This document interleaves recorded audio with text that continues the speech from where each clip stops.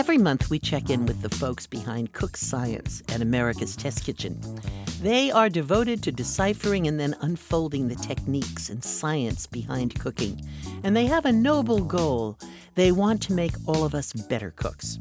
Well, our managing producer, Sally Swift, talked to Molly Birnbaum, executive editor of Cook Science, about a recent discovery. Hey, Molly, thanks for joining us again.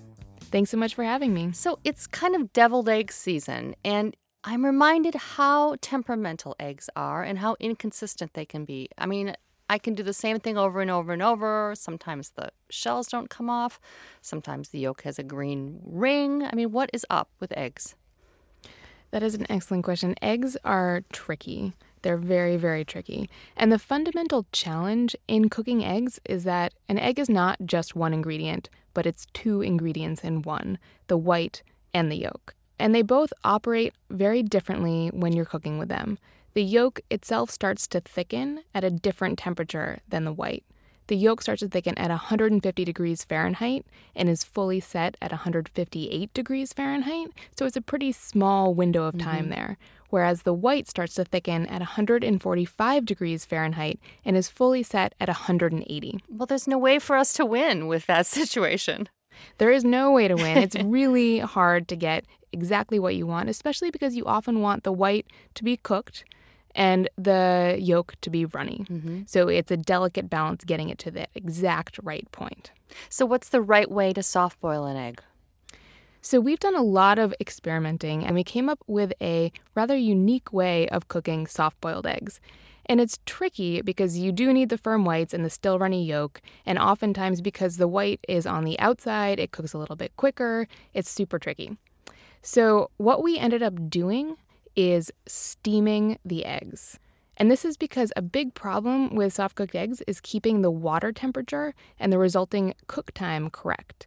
Every time you add or subtract an egg, or even use a different pan, that timing is thrown off.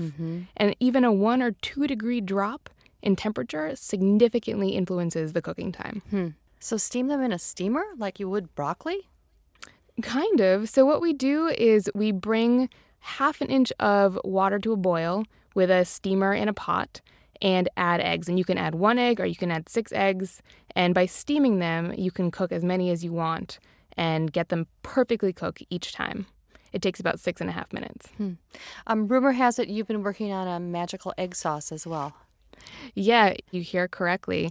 So we are starting a new brand out of America's Test Kitchen called Cook Science. And one of the first things that we did for Cook Science is dive into the science of eggs and specifically the science of the yolks. And we created a sauce that we're calling the Runny Yolk Sauce, which is exactly as it sounds. It is that runny yolk from a fried egg or a poached egg, except it's isolated and it's pasteurized and you can keep it in your fridge and put it on anything that you want to.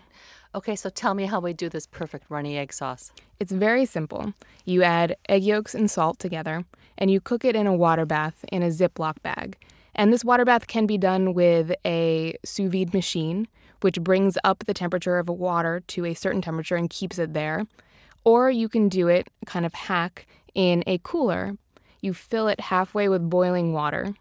And then you add a little bit of cold water until the water in the cooler registers exactly the temperature that you want. And then you can kind of bring the temperature up or cool it down based on adding hot water or cold water. So you have to babysit for 30 minutes while you're doing it. You do have to babysit for 30 minutes, but it's so worth it. And my favorite thing to do with it is put it in a squeeze bottle, have it in the fridge. You could even use an old ketchup bottle that's empty and washed out. And then when you have a burger or a piece of pizza or a salad or pasta, it's really good as kind of a makeshift carbonara.